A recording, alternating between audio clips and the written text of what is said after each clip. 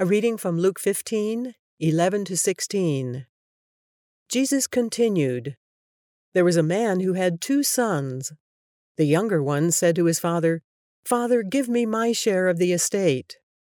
So he divided his property between them.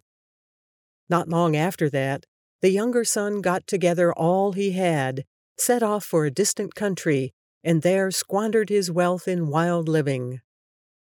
After he had spent everything, there was a severe famine in that whole country, and he began to be in need.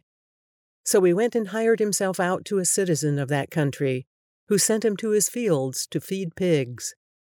He longed to fill his stomach with the pods that the pigs were eating, but no one gave him anything." So yesterday, we met a woman who Jesus is talking about, who had lost a coin out of the 10 coins she had, and she became obsessed about finding that coin. When she finds it, she feels great joy.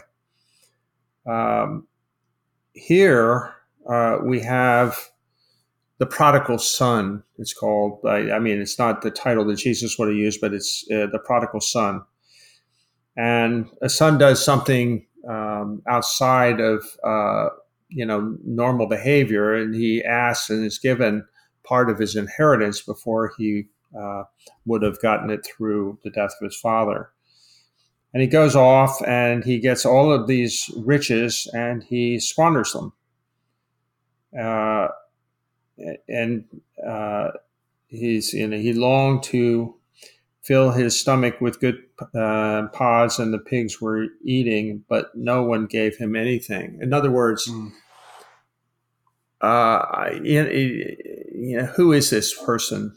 Well, this is a person that has received something good, and then he, through his nature, through his unredeemed nature, he just goes out and squanders everything.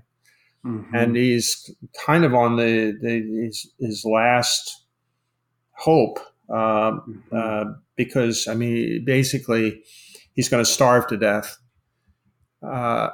That's only the beginning of the story, but the story is over several days because it's such an important parable, because it represents not only the nature of the younger child, but also his older brother as well as their father.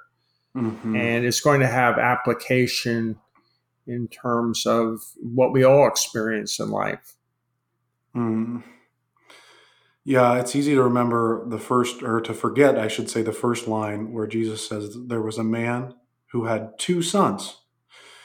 We tend to focus on the prodigal son, right? This son that ran away and squandered everything. But what we're going to see is that there's 2 sons in the story. And they both have different responses to the Father, to God. And they're both really indicative of 2 responses of the human heart to God the Father.